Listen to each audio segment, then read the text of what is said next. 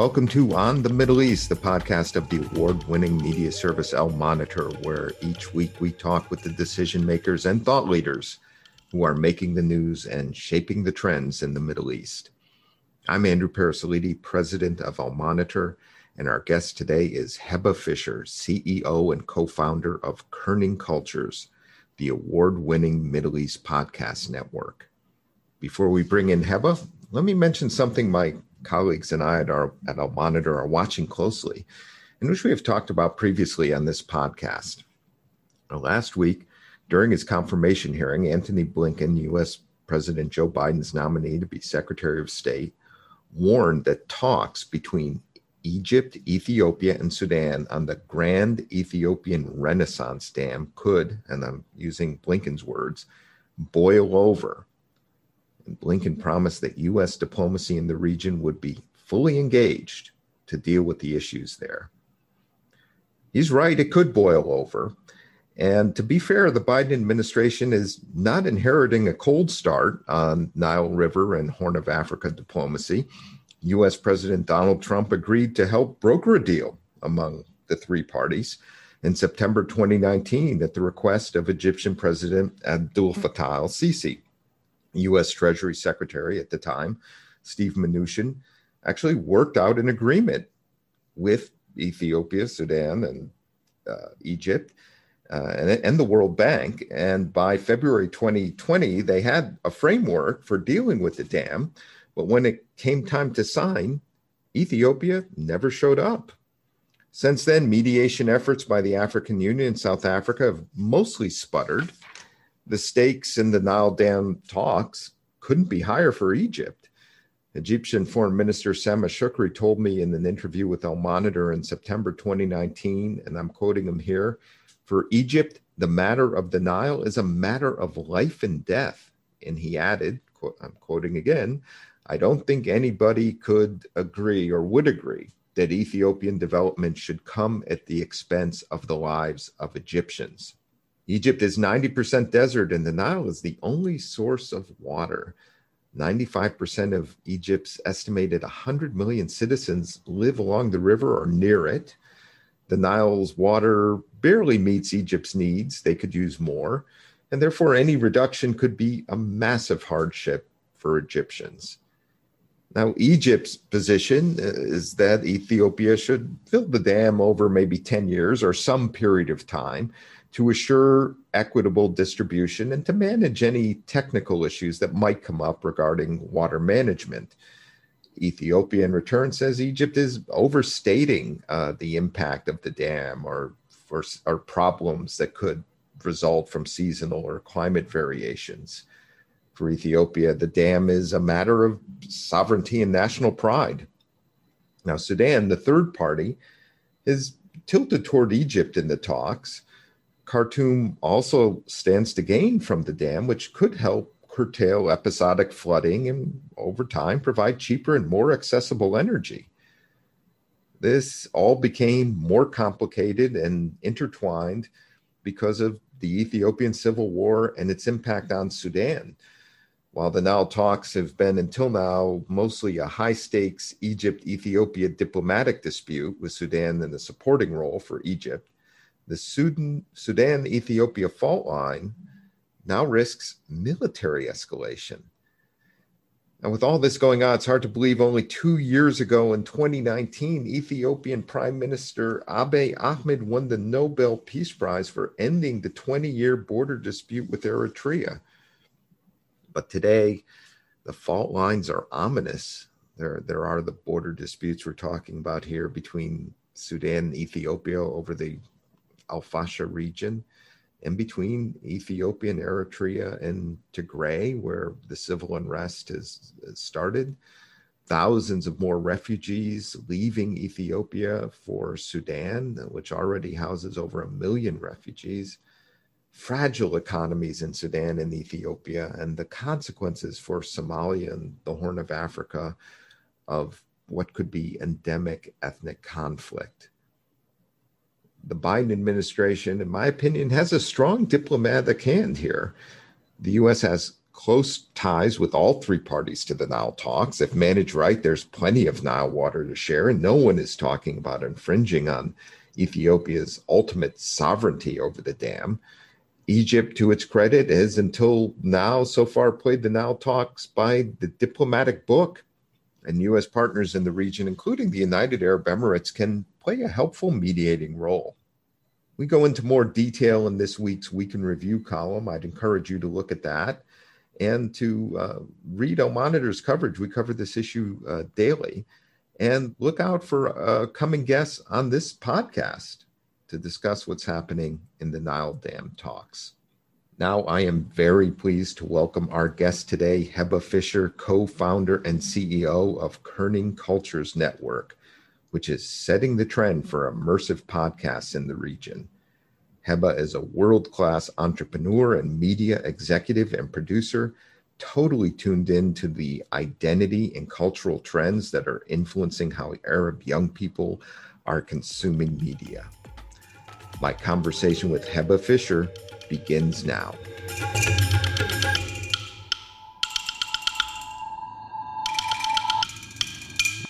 Heba, welcome to On the Middle East. Thank you for having me, Andrew. I want to hear a little about your personal journey that took you to Kerning Cultures Network. Maybe we can start here. You're an Egyptian American, someone who travels and lives literally and figuratively and in between the US and the West and the Arab world. What experiences led you on a road to founding an award-winning media podcast devoted to immersive Arabic and English stories? Sure. So we started Kerning Cultures coming up on 6 years ago now. And it was very much born out of a bit of a frustration, really, that most mainstream media in the Middle East doesn't speak to us youth. It's really created for our parents' generation, which is really alienating. And we're a very young population across the Arab world. It's about 140 million of us between the ages of 15 and 35. And so we started Kerning Cultures. It was a smaller vision of just a single show at the time that's now grown into a network. But in the beginning, it was just we wanted to create media and tell stories that we were actually interested in, the kinds of stories that we'd want to turn and have a conversation about with a friend. And we weren't getting that from certainly the radio and other forms of media around us. So we decided to start something of our own.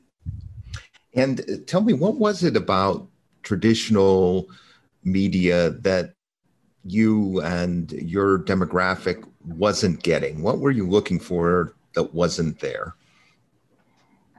Most mainstream media across the Middle East is one of a couple of things. Either it's very politicized and there's some kind of an agenda, or it's really superficial. And I really think it's just a waste of time, unfortunately. And then thirdly, there's a lot of, we import a lot of stuff when we're talking about film and TV. We import Turkish shows, for example, import Spanish shows, and then dub it over. And so there's a lack of original content in general across multimedia. And in podcasting is a very new medium to the Arab world. I mean, when we launched Kerning Cultures, we were one of the first podcasts coming out of the entire region. It's grown a lot. So there's probably close to 2,500 shows coming out of the Middle East right now, either in Arabic or in English. But when we started, there was like maybe 10. So it's still picking up. We're still very much in the early stages. But podcasting was this total open space where there wasn't really any content in general, and so we were sort of setting a standard with the kind of storytelling that we produced. Tell me about you as an Egyptian American who lives between the U.S. and the Arab world. Did that influence your thinking about media and the type of shows you wanted to do? I didn't actually have a background in media before Kerning Culture, so it was very much a very steep learning curve. And I mean, our team is incredible, and every producer on the Kerning Cultures team did have a background in media, and so I learned a lot from everybody. But for me, I think the part of being half and half was just, my mother's Egyptian, my father's American, and you find that storytelling is a way to kind of communicate very easily between both cultures. And so that's just something that I grew up with. Both of my parents are incredible storytellers. So many people in my family are really great storytellers. So it's just, I think that's kind of been, in my blood and what I'm familiar with. But translating that to podcasts was a totally new game. And it took us, I think, 3.5 years to get good at producing a story within podcasting. And now, our stuff tops the charts regularly across the region, and we've won awards, and our stuff airs on Radiolab and Gimlet Media and NPR. I mean, it's definitely internationally best in class, but it took us several years to get here for sure. Tell me about how you put a lot of work, and it shows, into the production of your podcast and how they sound. Really impressive and immersive, to use your words. Thanks, Andrew. Tell us about how that using sound on the one hand and video and images on the other. Do you anticipate at some point your podcast going more visual? You have some visuals, and we'll talk about some of them in a minute.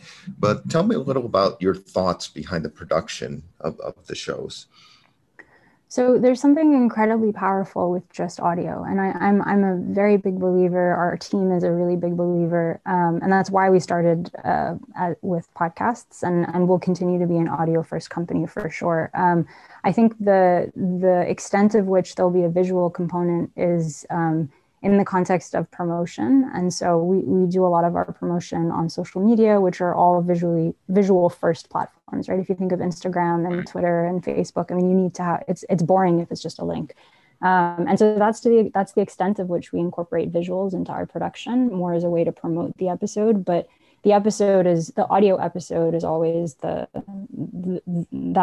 is it. That is the thing. And if you think about how visceral listening to a podcast can be, I mean, that's the experience that we strive for in every production that we do, where you're just completely swept away and up into these story worlds, and hearing. I think the other detail of podcasts that I love so much is people are telling their own stories in their own voice, right? It's not like a book where somebody is paraphrasing. It's very, very much, they are telling their own stories in their own voice. And so there's something very, very evocative in that. There's something very relatable. It's a really powerful space to build empathy, I think, where you can really imagine yourself in the person's shoes, and you kind of fill in all the details of the stories that they're sharing. And I feel like I watch movies, I love TV. Like I'm not hating on video as a medium, but I do think that my imagination is fired a lot more powerfully when I'm hearing somebody's story rather than when I'm watching somebody's story. Like it's a lot more passive when I'm just watching, like I'm not doing that much work. I'm just kind of on the receiving end of something. Whereas when I'm listening to somebody's story, I fill in a lot of the details with my own imagination. And I think you become almost like an active participant in the story in some way, which is just so cool. It's just that as an experience is awesome. And that's why we're obsessed with podcasts. I think it's a fascinating thing you point out. I've always believed in that power of sound and in the immersive quality of it, whether you're listening to music or even growing up as a sports fan. People used to say, well, I like to listen to a baseball game, for example. Yeah. And it's almost like, and you're like, well, why would you want to listen to it as opposed to watching it? You're like, well, if you're on a long drive or you catch these stories, and it's really powerful. And I used to say it to myself, I kind of ask people, are you the type of person, if you walk into a room or you come home, do you turn on the radio, music, or satellite as it is now, or do you turn on the TV? And to me, it's always just the default has been put on music, put on something that brings sound, and it can either be there in the background, or it can be something like you say, you can just find yourself sitting down and listening and having the type of experience that would be more active than I think a lot of people realize until they think about it. I completely agree. Heba, what are some of the trends you have been picking up in identity and culture that have influenced your podcast content? What we do is we create immersive podcasts for the curious listener, and we're just all about really good storytelling. I think in terms of the identity piece, it kind of ties into what we were speaking about earlier, and the fact that most mainstream media in the region isn't created for its youth, and so from an identity perspective, that becomes really hard to relate to that kind of content. And so podcasts are this space where it's us creating content for ourselves, and so it's very relatable. And we have, on a regular basis, listeners will send in essays, honestly, essays of how much listening to our stories mean to them, and how it's the first time that they heard somebody speak about something like this, or they really see themselves in these stories. And I'm thinking particularly around some of the stuff we've done around mental health, for example. Like these are topics that are not spoken out loud at all, and that's a very isolating experience as a result. And so to be able to hear people share their stories struggling with postpartum depression, or what it was like growing up as a child where you didn't have a lot of your family wasn't particularly affectionate, or whatever it might be, just to hear somebody tell their story with that experience, and whether you relate or not, but just for it to be actually vocalized, I think is incredibly powerful. And so that's something that a lot of our audiences really resonates. And the other thing that I think that's very core to what Kerning Cultures does as a network, and in contrast really to a lot of other podcast networks that are coming out of the region, is we're very transnational. Like, we're very much a regional network. So our producers are in Egypt, they're in Lebanon, they're in Saudi, they're in the UAE. We have some stragglers in the UK and the US, and we work with freelancers across the region. And our vision is to work with freelancers in every city across the Arab world. And so what that means is that whenever you listen to a Kerning Culture show, either in Arabic or in English, you're going to hear stories from a lot of different places. And, we say we're all Arab, we say we're all Arab at the end of the day, but honestly, we don't know each other that well. And so this being able to hear a story from Sudan, or a story from Palestine, or a story from Lebanon it's really beautiful. You feel this connection, and it's just, I think that's another distinction of the kind of storytelling that we do, is that you really, it's this cross-cultural kind of platform, and it's all apart from Sattar's Eclipse, which is our first fiction show that we just went live with last month. Everything is nonfiction, so it's all based on real life stories and interviews with real people, which is just really powerful. When you do a show like on mental health issues, which, even here in the United States, it still can be a touchy subject. There's a lot of learning that's gone on in the aggregate about the challenges people face. But what type of reactions do you get in the region when you talk about what's been a sensitive subject like that? It's really well received. It's very, very well received. And so these are the shows that regularly top the charts across every country library. You know how Apple does their charts. And so across not even just mental health and fitness categories, but just across all podcasts, this is regularly like number one within the top 10 across different countries. It's very, very well received. And it's necessary. I think this is really important conversations for us to be having. And the other layer that we add on top of this, which has been obviously paused because of COVID, is we host what we call listening parties in different cities where we have producers around the world. And so we'll gather our community in coffee shops and art galleries, and we'll play an episode of a podcast and then have a discussion about it afterwards. And those are hands down some of my favorite evenings. And it's kind of like being a part of a book club without having to read the book. and to start in a room full of strangers, and then, you're having a conversation about, say, postpartum depression. It's just so beautiful. It's really, really beautiful and it takes what's typically a very solitary listening experience. If you think about our normal behavior when we're listening to podcasts, we're typically alone. And then now you're in a community, and there's this instant sense of a community around you as you're really discussing and offering advice and sharing your own personal experiences on top of the story you just heard.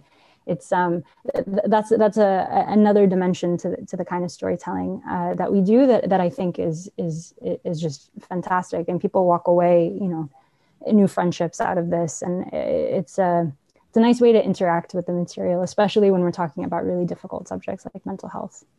When you're dealing with the subject matter and looking at the trends of young people in the region, is there still an interest with the political issues like the wars in Syria, Yemen, and Libya, and these things, or the Israeli-Palestinian issue? Does that still come up, or do people look to mainstream media for that and come to the podcast for something else? So deliberately as a network, we stay away from politics as often as we can, frankly. And that's largely because, the reason we started Kernel Cultures in the first place was because we wanted to tell other kinds of stories, right? There's so much media, so much political media that there's plenty of other places to go for those kinds of conversations. What I'll say, though, is of course, politics influences every aspect of our lives in general. And so it inevitably comes through in some of the storytelling, but we approach it from a very human first perspective. So, for example, one of our Arabic shows called Bihub, which is, it's about love and relationship stories, loosely defined. So, for example, a mother's relationship with her son, for example, in addition to like a couple's relation. There's an episode that we did called Shayef al-Bahr, which translates to Do You See the Sea? And it's about Palestinians' relationship with the sea. But inside Palestine, especially in the West Bank, your movements are restricted, right? And you have to go through checkpoints and you have to get permits. And so even though you are 20 kilometers as a Palestinian away from the sea, it's really, really hard to actually get to the sea. And some Palestinians spend 30 years before they're able to actually touch the water, which is insane to think about. And so that was the way that we told that story, more so about the relationship with the sea. And of course, the overarching narrative is about living under occupation. But it's not focused on that from a political perspective, if that makes sense. It's a lot more focused on what is the lived experience within that. Do you find that these podcasts are in the demographic that you're targeting, are they replacing radio and digital print media or complementing them? How do you see it? I think for the most part, they're complementing them for sure. I will say I don't know anybody my age who listens to the radio in the Arab world. Really? Yeah, unless it's like by accident or like your Bluetooth, your phone died or something. Like why you can choose what you want to listen to whenever you want to listen to it now when you're talking about streaming music or you're talking about podcasts. Right. And it's very much an older generation that listens to the radio. But I think podcasts, of course, are very complementary to any other sort of digital media. And podcasts have a certain place, I think. So, it's not like I read the news and I read magazines and I read books and I watch Netflix, like all of that still exists. But I listen to podcasts when I'm doing really boring tasks, right? Like when I'm folding laundry, it transforms this mundane experience into something I look forward to. Or when I'm going for a run, which I'm never encouraged to do, except, I can actually catch up on my next episode. So it reaches me, I think, when other media doesn't, and it's an additive. It's not a substitute, at least at this stage in my life, and I think that's true for most of our audience as well. How does it compare from what you know of U.S. media trends among younger people? Does it pretty much track the same in terms of media consumption and podcasts? Yeah, so the US as a market, there's about 150 million podcast listeners in the US that are listening to an average of 5 to 7 hours of podcasts a week. And it tends to a younger audience, so between, I would say, 18 and 45. And it also, the typical podcast listener demographic is a young, as we said, an educated and affluent listener. And that tracks globally, in fact, right now. So podcasting is not mass media yet in a lot of markets. It tends to kind of cater to that demographic. And it's the same thing in the Middle East right now. So a young, educated, affluent demographic that's listening. Podcasts are growing like crazy in the Arab world. So as I mentioned, when we launched KC about 6 years ago, there were very few podcasts and very few podcast listeners as a result. But in the past couple of years, it's grown like crazy. And what's been reported is that there's at least 10 million podcast listeners currently in the Arab world. I think the number is much higher, but there's only been 2 reports that have done on 2 countries.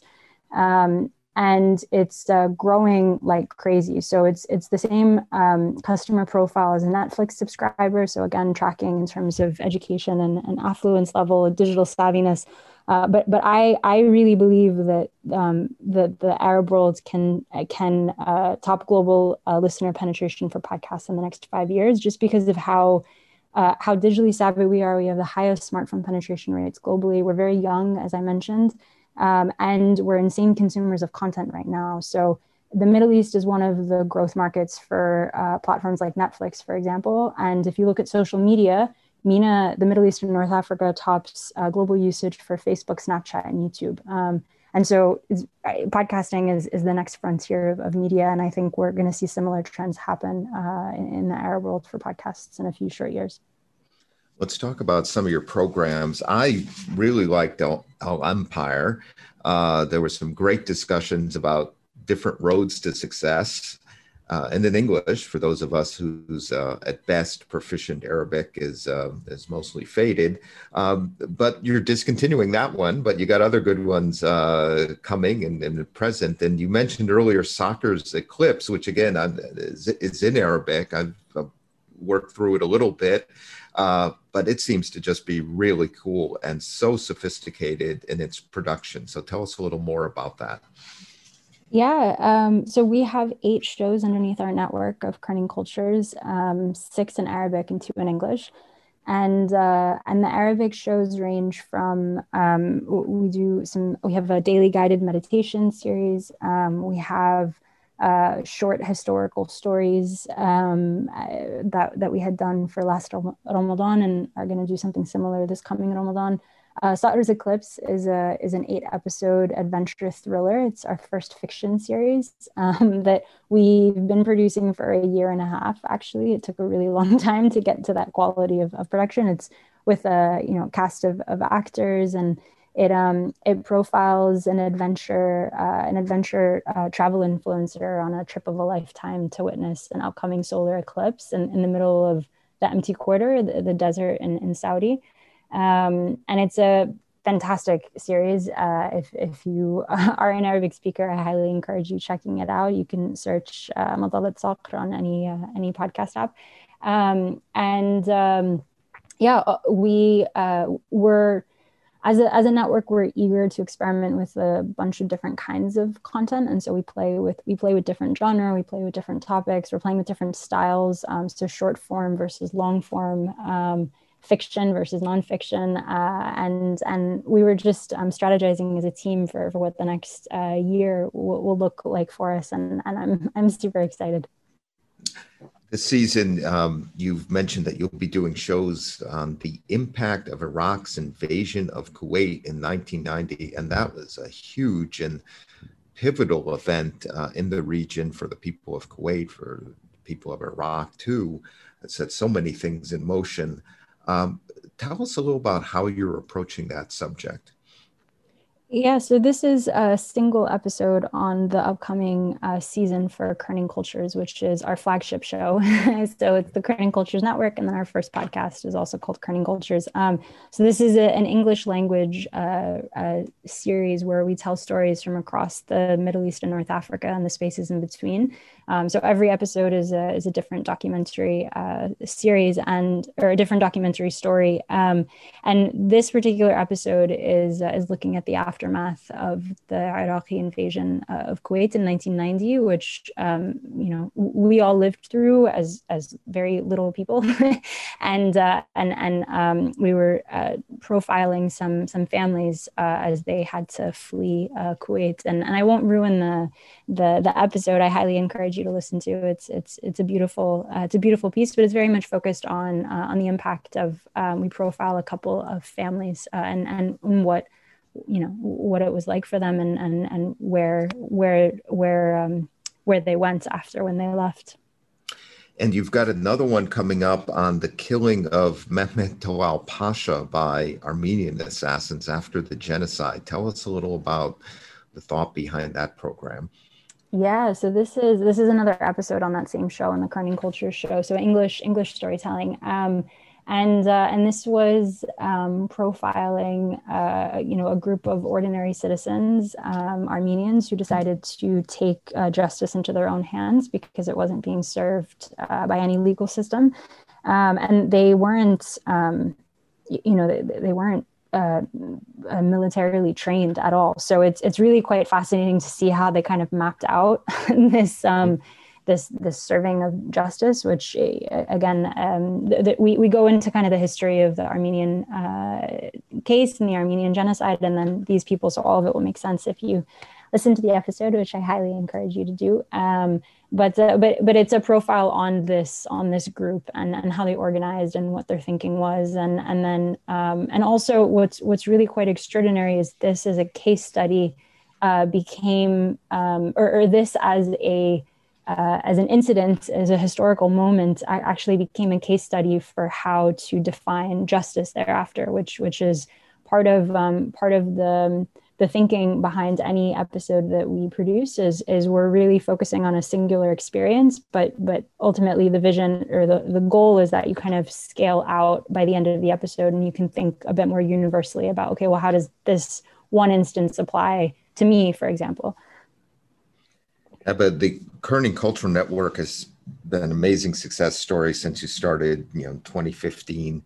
You started in Dubai. You now are in 7 cities. You're a venture-funded podcast.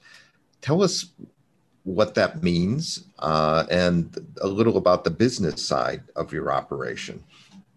Yeah, so when our first story went live in 2015, and it took several years, honestly, for us to get good at storytelling, frankly. And we raised a round of investment in 2019, which Kerning Cultures is the first venture-backed podcast company in the Middle East, which I'm really, really proud of. And we've really opened up the industry for other companies who have raised since.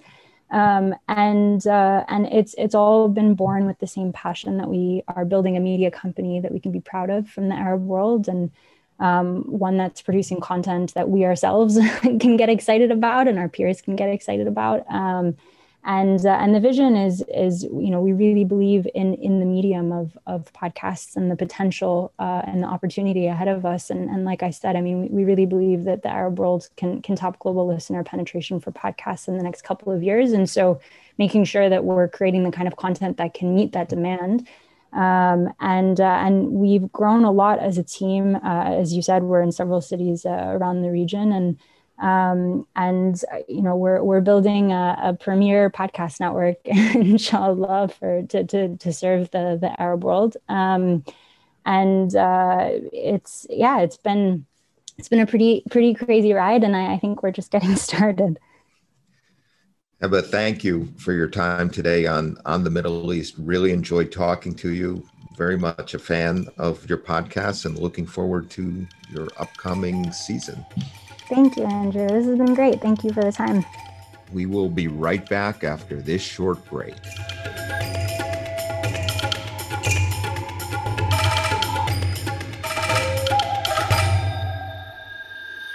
I'm Ben Caspit, Al Monitor veteran columnist reporting from Israel, one of the world's major news and action suppliers of all times, comparing to its tiny size. I've been covering and analyzing the political, diplomatic, and military arenas in Israel for over 34 years. My best-selling biography, The Netanyahu Years, was out 2 years ago. I covered 7 prime ministers, 1 major war, 2 intifadas, 1 Prime Minister's assassination, 2.5 peace treaties, 4 military operations in Gaza, and it's not letting up anytime soon. I'm glad to invite you to On Israel, our brand new podcast, where we will discuss major events in Israel and its surroundings, talk to decision makers, leaders, and analysts, and try to understand the chaos that comes with the territory of Israel and the Middle East. You will never have a dull moment with us. See you soon here on Israel Al Monitor.